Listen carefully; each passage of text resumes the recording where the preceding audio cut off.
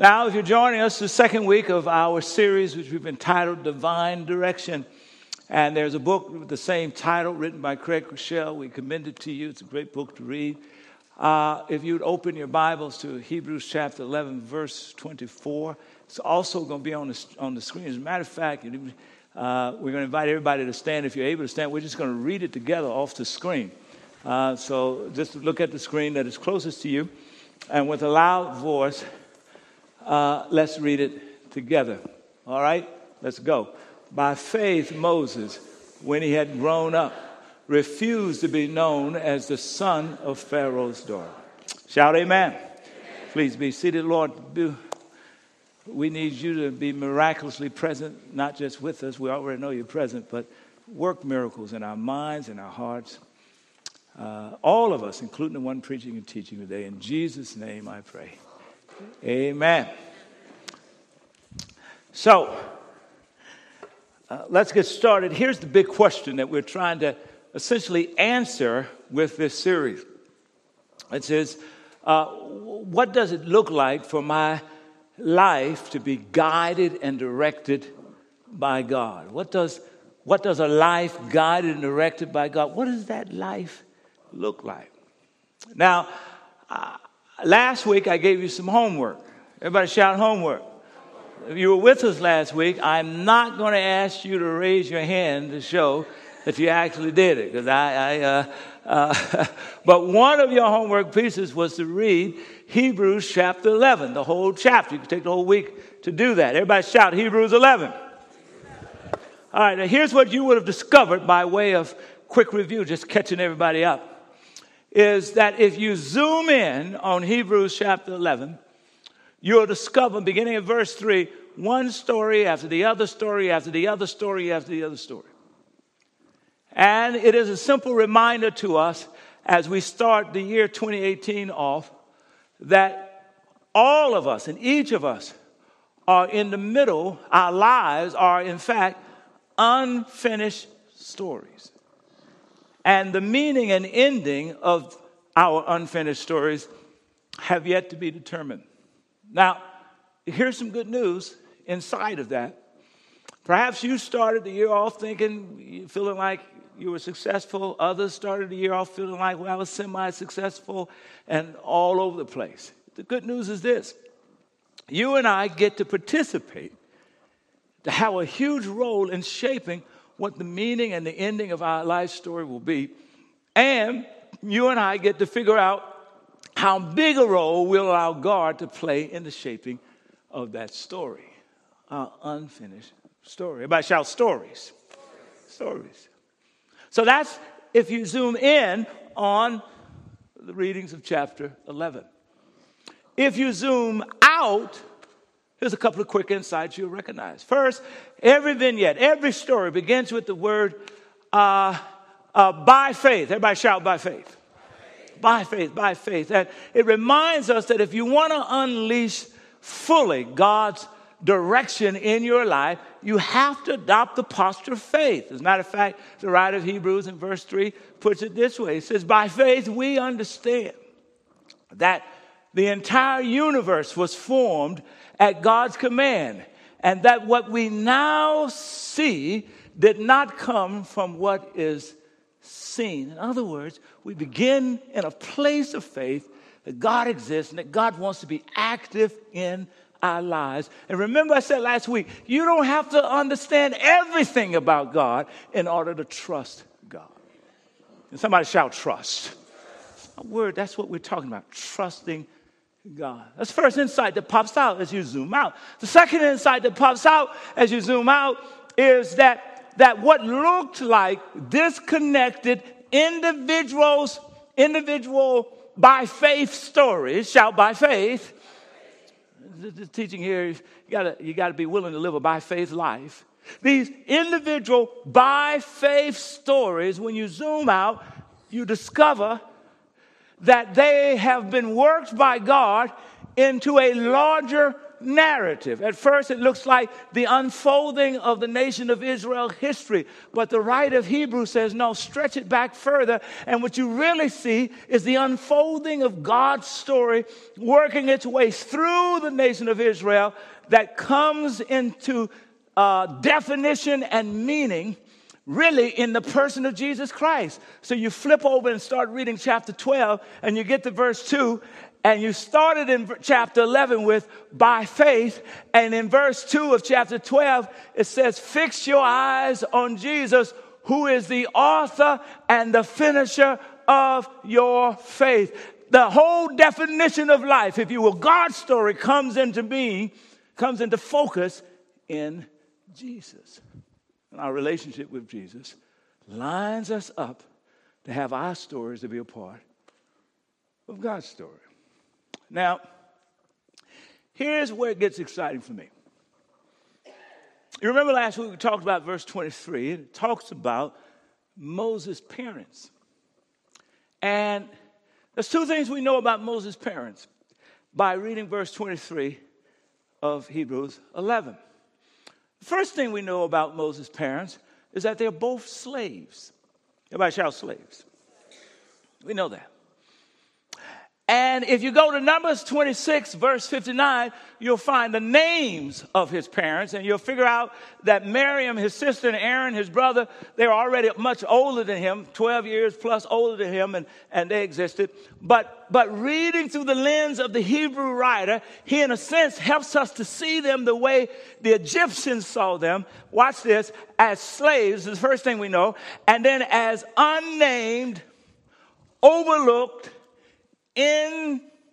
insignificant people in the world's of the eye, in the world's eye. Insignificant people. Insignificant. But by the time we finish reading the story, here's what we learn. Those who appear to be unnamed, unimportant, and insignificant in the eyes of the world can become incredibly important in God's story. Tell the person next to you, I think he's talking about me. I think he's talking about me.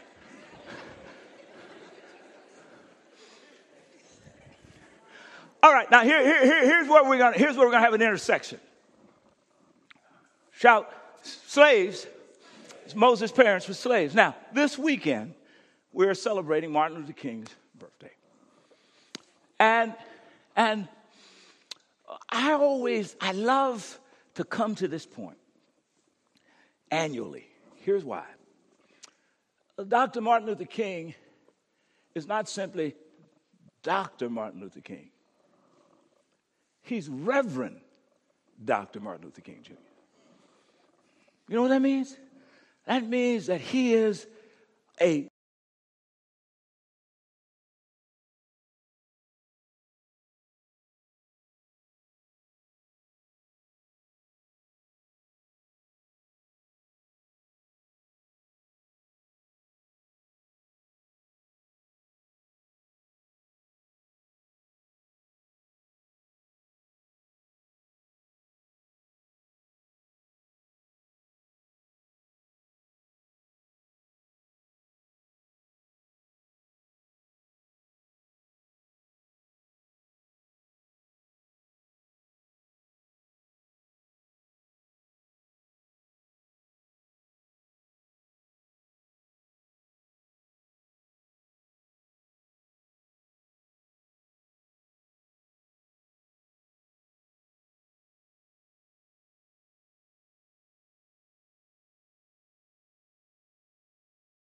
shirt, you give him your t-shirt. If a soldier makes you go 1 mile, you choose to go 2 miles. And that's Jesus' way of saying, here's how you break the cycle of violence.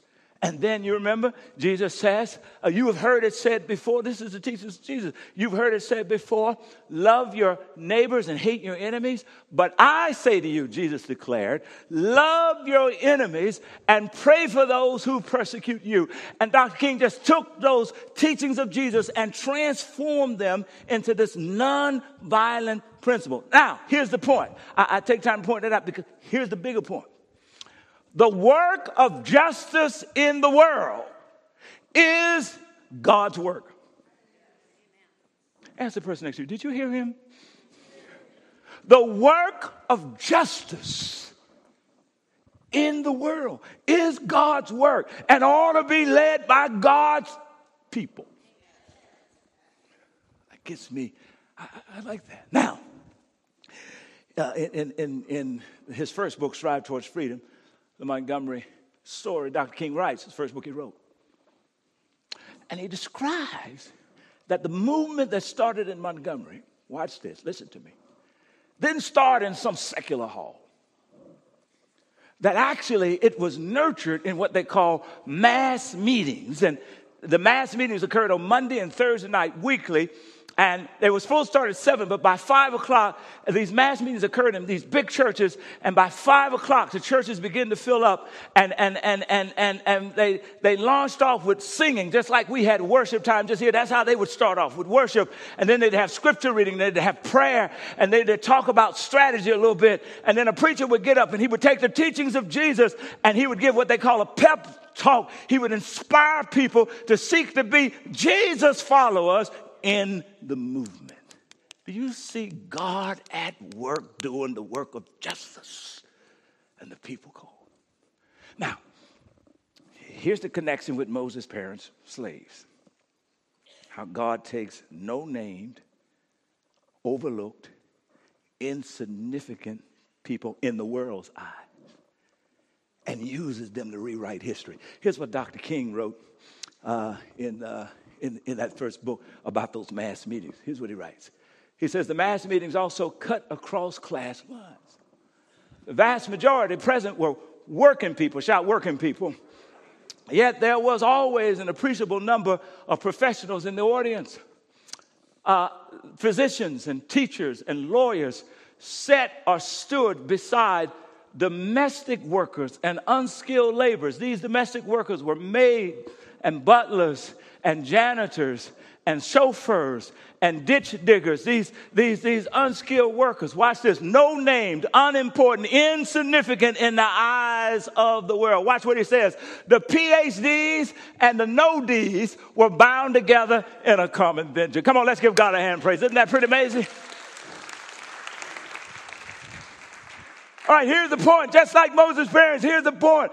God took inside of that movement butlers and maids and in the words of Dr. King, no-Ds, the insignificant, the unknown. Rosa Parks was a seamstress who worked in a department store. He took these regular, everyday, overlooked people, oppressed people, and he raised them up and made them a part of his redemptive story that changed the world. And if he did it with them, that God says in Jesus Christ, I want to do it with you. So let me ask you, is there anyone in here who feels overlooked? Is there anyone in here who feels insignificant? Is there anyone here who feels unimportant? I want you to hear God declare, I'm able to do exceedingly abundantly more than you can ask or imagine. I want to use your life. You may say, well, Pastor, you just don't know me. I'm barely out of recovery. God says, I'm able to do exceedingly abundantly more than you can ask or think. I want to use your life. Let me in your story. You say, well, I'm a single parent and I have limited resources. And God says, I'm able to do exceedingly abundantly more than you can ask or imagine. Let me into your story. You say, well, I'm elderly and I can't walk like I used to. I'm a young teenager and nobody understands me. And God says, I'm able to do exceedingly abundantly more than you can ask or imagine. Let me into your story and I'll make you an indispensable part of my story. That's the good news of the gospel.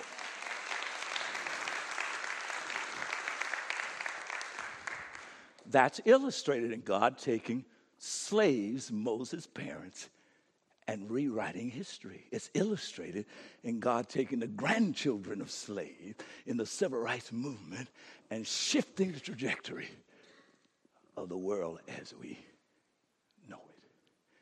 And he wants to do it for you if you let him in your story. Now, when we look at Moses, I backed into this verse 24. Put it back on here. This I love 24 because 24 begins the next several verses highlighting 4 decisions, shout 4 decisions, that Moses makes that allows God to not only dramatically change his life, but change the world around him through him. We're only going to look at one today. And I remind you that if you want to allow God to direct your life, that not only must you have a posture of faith, and you don't need a lot of faith, just the faith the size of a mustard seed. Come on, shout, a little faith will do.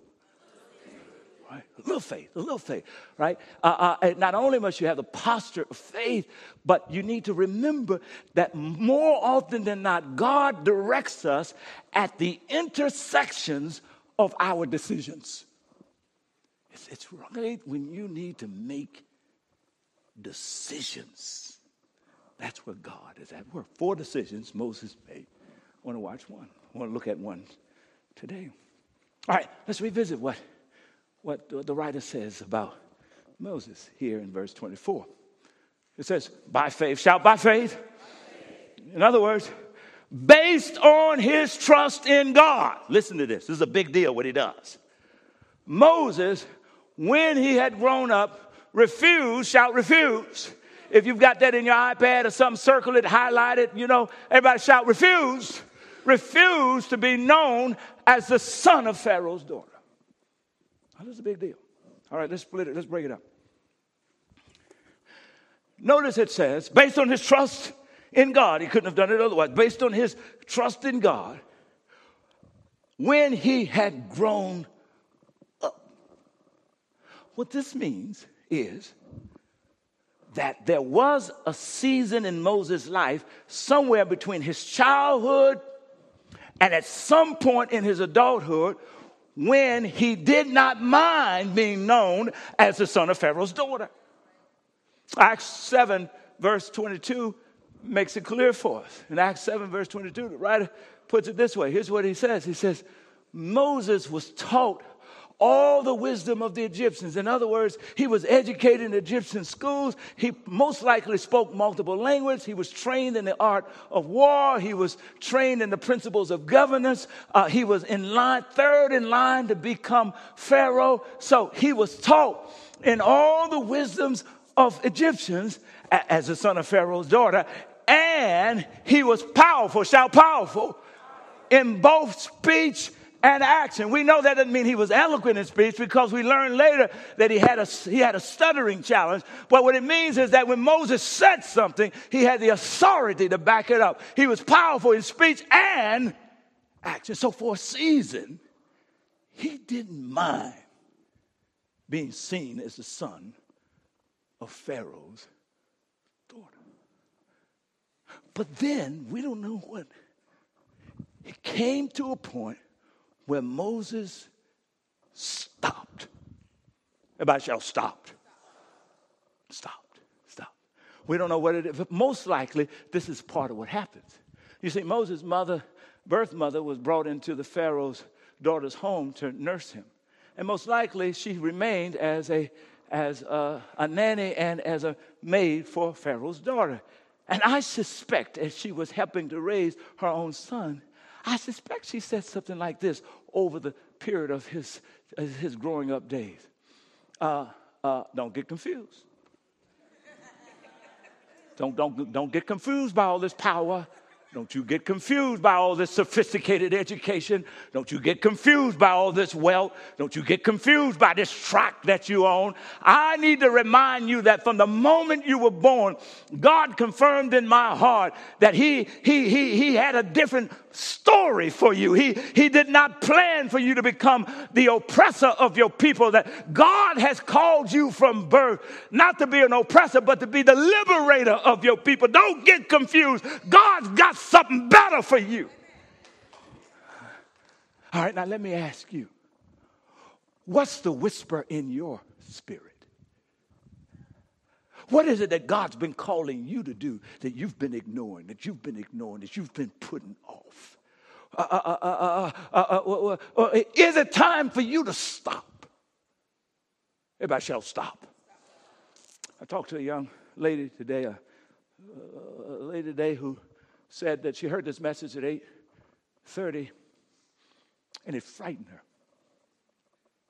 And she said the reason it frightened her is that she's been in this particular job for about 15 years. It's a well-paying job. It's all good. She said, but recently, over the last several months, she's been feeling unease. She's been feeling dissatisfied.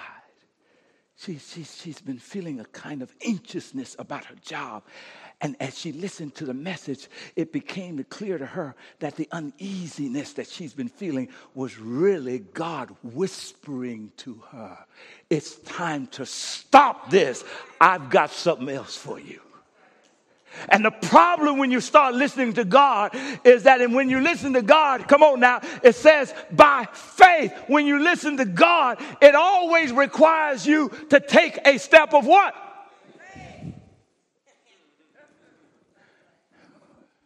And it's frightening. Come on, tell the person next to you, I think he's talking to me. I just don't want to admit it. Come on, tell.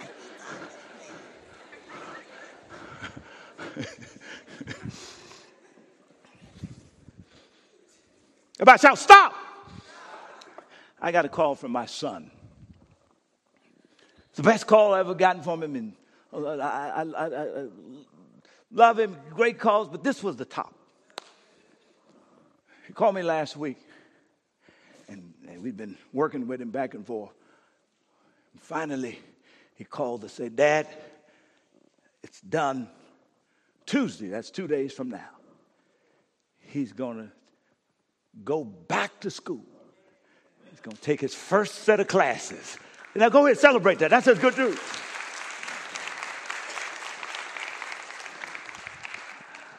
I got all the finances, all that stuff straightened out.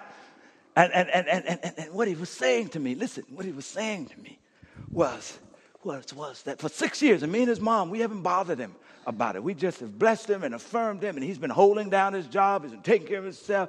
But what Jonathan ultimately acknowledged is that there was something in him that wouldn't let him rest, and that he just kept hearing this notion, I use the word, this whisper, and it kept painting the picture of how his story was supposed to end and what the meaning of his story was supposed to be.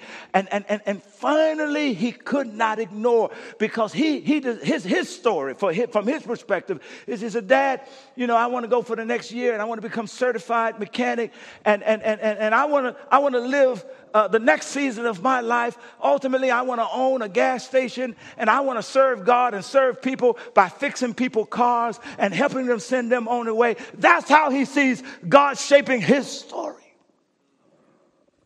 And finally, he couldn't ignore that whisper, and he took a step of what? And he's in class on Tuesday. But then, that excited me. But what he told me next really excited me. You listening? Listen, here's what he said. He said, and Daddy, he said, I'm letting you know that for the next 6 months, somebody say, stop. For the next 6 months, I'm going to stop social media.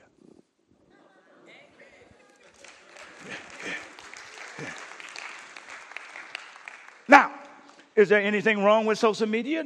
No. Is there anything illegal? No. Is there anything sinful? No. But what Jonathan realized was that social media has the tendency, come on now, of stealing valuable time. It has the tendency of distracting him from the ultimate story that God is trying to get him to write. And so he says, basically what he's saying, I hear God say stop, and I'm going to stop.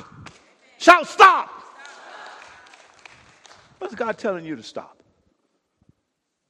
What is it?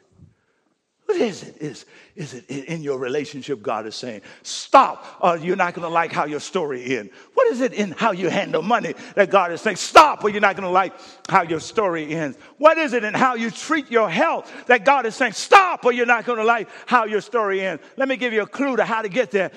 When you find yourself saying, if I continue to do Come on, let's practice. Come on, say it with me. If I continue to do blank, I'm not going to like how my story ends. You fill in the blank. You fill in the blank. All right. That's the macro point. God is saying to somebody, stop. Now, right now as I talk, somebody knows exactly what it is. You know what? You ought to just get your pen out and just write it on the back of your bulletin. Right now, what it is that you need to stop. And then you just need to acknowledge, you know what? Most likely, I can't stop by myself. Somebody say amen to that. Amen. Yeah. Well, we need God and people. Shout, God and people.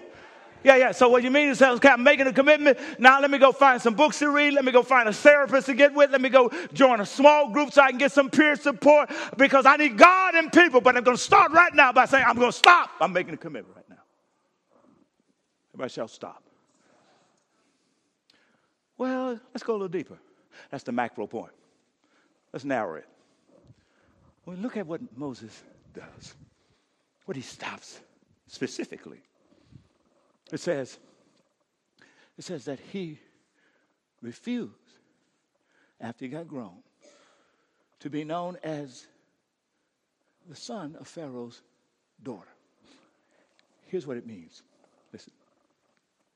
It means that Moses came to a point where he decided to stop allowing other people and anything else to define his life but the purposes of God. Everybody shout, stop. Who are you allowing to define your life? Can you imagine Moses saying to to Pharaoh's daughter, his stepmom, I'm no longer going to be considered your child. I want to identify with the Hebrew slaves, no longer with the power of Egypt. Can you imagine him telling that to his colleagues? Can you imagine him telling that to his step-grandfather? I know I'm third in line, but I'm giving all that up. I'll count me among the slaves. I'm sure at some point he was thinking, what will my colleagues say? What will my stepmom say? What will my grandfather say? How will they begin to view me? But at some point he concluded, you know what? I really don't care. And here's how I know he concluded it, because the verse starts with these words: by faith, by trusting God, he declared, it's more important for me to pursue God's purposes than people's purposes. That's what he said. You know, some of you are allowing the voice of dead people to limit your life. They said way back then, you'll never be anybody, you'll never amount to anything. And you're allowing those voices to define your life. Some of you are allowing the voice of your parents. You know, your father wants you to exit, go to school, make lots of money. But in your heart, you feel called to a ministry, to an impact in society where the money will be low, but the value will be high. But you won't do it because somebody else is defining your life. And the message is, stop letting other people define your life. Let God define it. All right, let me give you an example. Then we'll hustle through here. When I was in Boston, I had a young man in my church, straight A student until he hit 10th grade. When he hit the 10th grade, took a nosedive. C minuses, D pluses, Ds. Grandparents, mama said, speak to him, Pastor, because they knew my history. And I used to be a messed up student that God straightened out. So I talked to him. And in the conversation, he acknowledged. He said, Pastor, it's not that I can't do the work. He could do the work.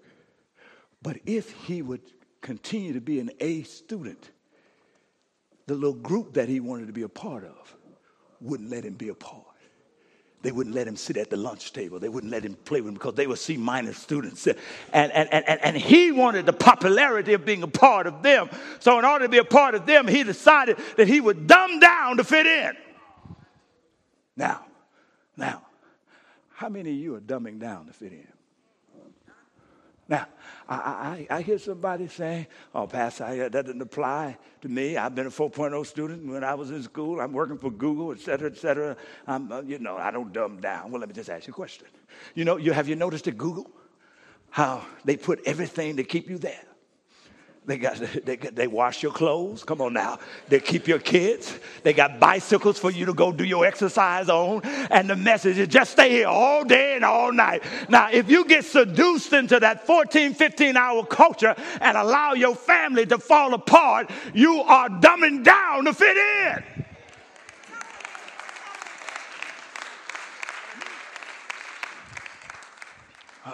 All right, let me just give you another one. Somebody has made the decision so that she will go out with me. I'm going to compromise my values. You're dumbing down to fit in. Somebody else, you know you trust Jesus. You know you believe. You know you come to church. But when you get around your friends who are unbelievers, you pretend like you're an unbeliever too. You dumb down to fit in. God is saying to somebody, shout, stop! Stop it, stop it, stop it, stop it, stop it, stop it. Stop dumbing down to fit in. Letting other folk define your life. Only the purpose of God, man. Now, here's this other piece. Some of us are not defined by people, listen, but we're defined by past experiences. It's some trauma, some tragedy that occurred so deeply in our lives. And we're spending our time thinking about who we could have been. Upset with God. Where were you? Why did you not stop it? What happened? And I told you yesterday that while God is all powerful, he refuses to be all controlling. That means he doesn't control, he chooses not to control everything. That's where we get light and dark. That's where we get good and evil, and all that stuff comes up in that space. Now, let me tell you a story. Bethany Hamilton, one of my favorite stories, maybe because she shares my last name, I don't know. But she was a preteen surfing star. 2003, she was 13 years old. She was hanging out on a surfboard just with a hand in the water. And a shark came up and grabbed her arm at the shoulder and snatched it off. She lost 60% of her blood. Bethany was a believer. At 5 years old, she became a Jesus follower. And here she was. This tragedy comes out of nowhere and blows off her arm. Now, Bethany could have concluded, I don't know what God, she could have been upset and she could have just spent the rest of her life thinking about how she could have been a great surfer, but not Bethany. She's reminded, this is what I like about one philosopher who says, I don't understand how God would set me loose in a world that's full of so much evil and suffering, but at least God did not exempt himself from the same rules. And what she meant was that Jesus showed up and he ends up on a cross and he goes through the worst tragedy of tragedy to remind us that God is with us in our tragedy. And then he gets up on the other side, come on now, to declare that I don't care what tragedy comes into your life. I don't care how horrendously wounded you have been. And I know that many of us have been horrendously wounded. And I affirm that right now. But Jesus declares that there is no tragedy, no trauma has the power to ruin your life without your permission and your participation. And Bethany understood that. And so 1 month later, y'all, 1 month, shout 1 month. 1 month later, she was back on the surfboard and she taught herself how to surf with one arm. Some of us need to teach ourselves how to surf with one arm, y'all. And she went on, and a year later, she became the international teenage champion in the world. And she proved that through Christ, all things are possible. Life can knock me down, but with him, I can rise again.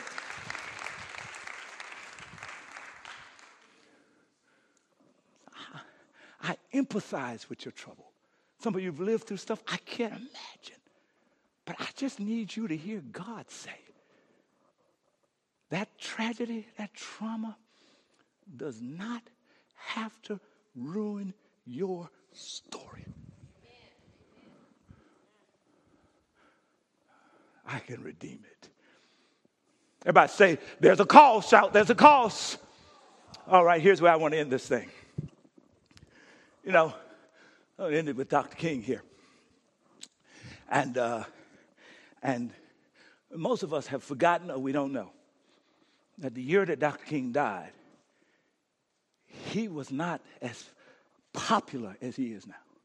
As a matter of fact, he was at an all-time low in his popularity. And here's the reason. 63 hits his pinnacle when he gives the I Have a Dream speech. 64 and 5, there's some ups and downs, some victories. 66, he begins to wrestle with what he felt was the whispering of God that he needed to speak out on the Vietnam War. And his advisor says, if you do, you have the ear of President Johnson. The moment you do, he's not going to return your calls. And the movement needs you to have the president return your calls. And other folks say, if you do, people who are writing checks in the North, they're going to label you as unpatriotic, and the money's going to dry up. If you do, the movement is going to split, and you're going to create space for these young rabble-rousers to get to control and leadership of the movement. But nevertheless, 1 year to the date that he died, in April 4th, 1967, in Riverside Church in New York, he stood up and he spoke out against the Vietnam War and the tragedy that was befalling our soldiers and all of that. And exactly what had been suggested, all that stuff happened. He plummeted in his popularity. The president wouldn't return his call. The movement splintered. Young people said he was a relic of the past. And he was at an all-time low in his popularity. And yet, I like how he, in the last sermon that he gave at Ebenezer Baptist Church, towards the end of it, 2 months to the day of his death, February the 4th, 68, here's what he says. And in short, I want you to see this. He opened the window and he let you kind of figure out how he made his decisions. He's basically like Jonathan. He was thinking about how I want my story to end. And here's what he says. He says, essentially, if any of you are around on the day that I meet my maker, tell him I don't want a long funeral.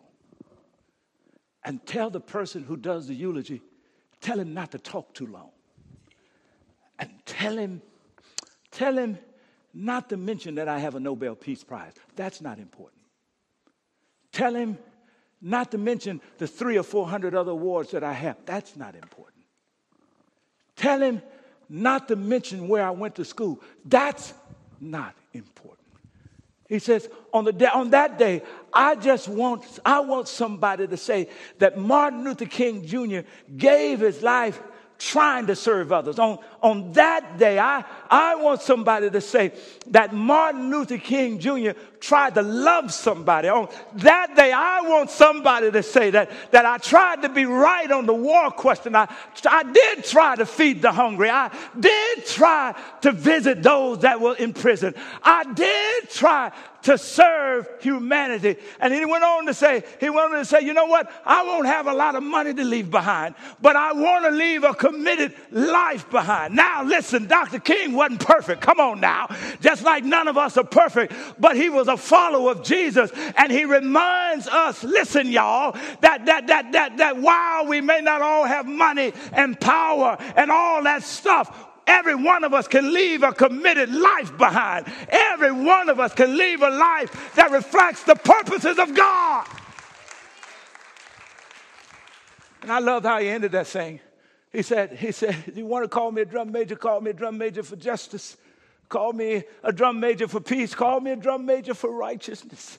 And then he reached into the anacles of that African-American Negro spiritual, and he said, if I can help somebody, isn't that it? Isn't that God's purpose?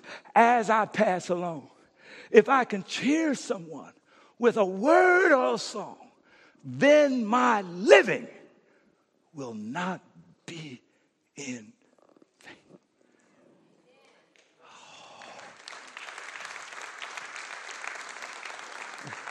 Here's where I end. That's what guides me. when my life is over on this planet and my story has been written, I do not want my living to be in vain. And so I've concluded the best way to guard against that is to make sure that I'm a part of God's story, connected to God. And listen, let me just conclude here. Sometimes doing what God says mean that you're going to wake up and all your friends done backed away. Sometimes doing what God says means you're going to wake up and you're going to lose a job that you actually love. Sometimes doing what God says tells you to run towards the storm rather than away from the storm. But that's all right. Come on now. It is far better to serve a God who's connected to eternal success than to serve people in right now success. So that's what we try to do every Sunday. I'm just saying, become a part of God's story. And don't let your living be in vain. Give God a hand of praise.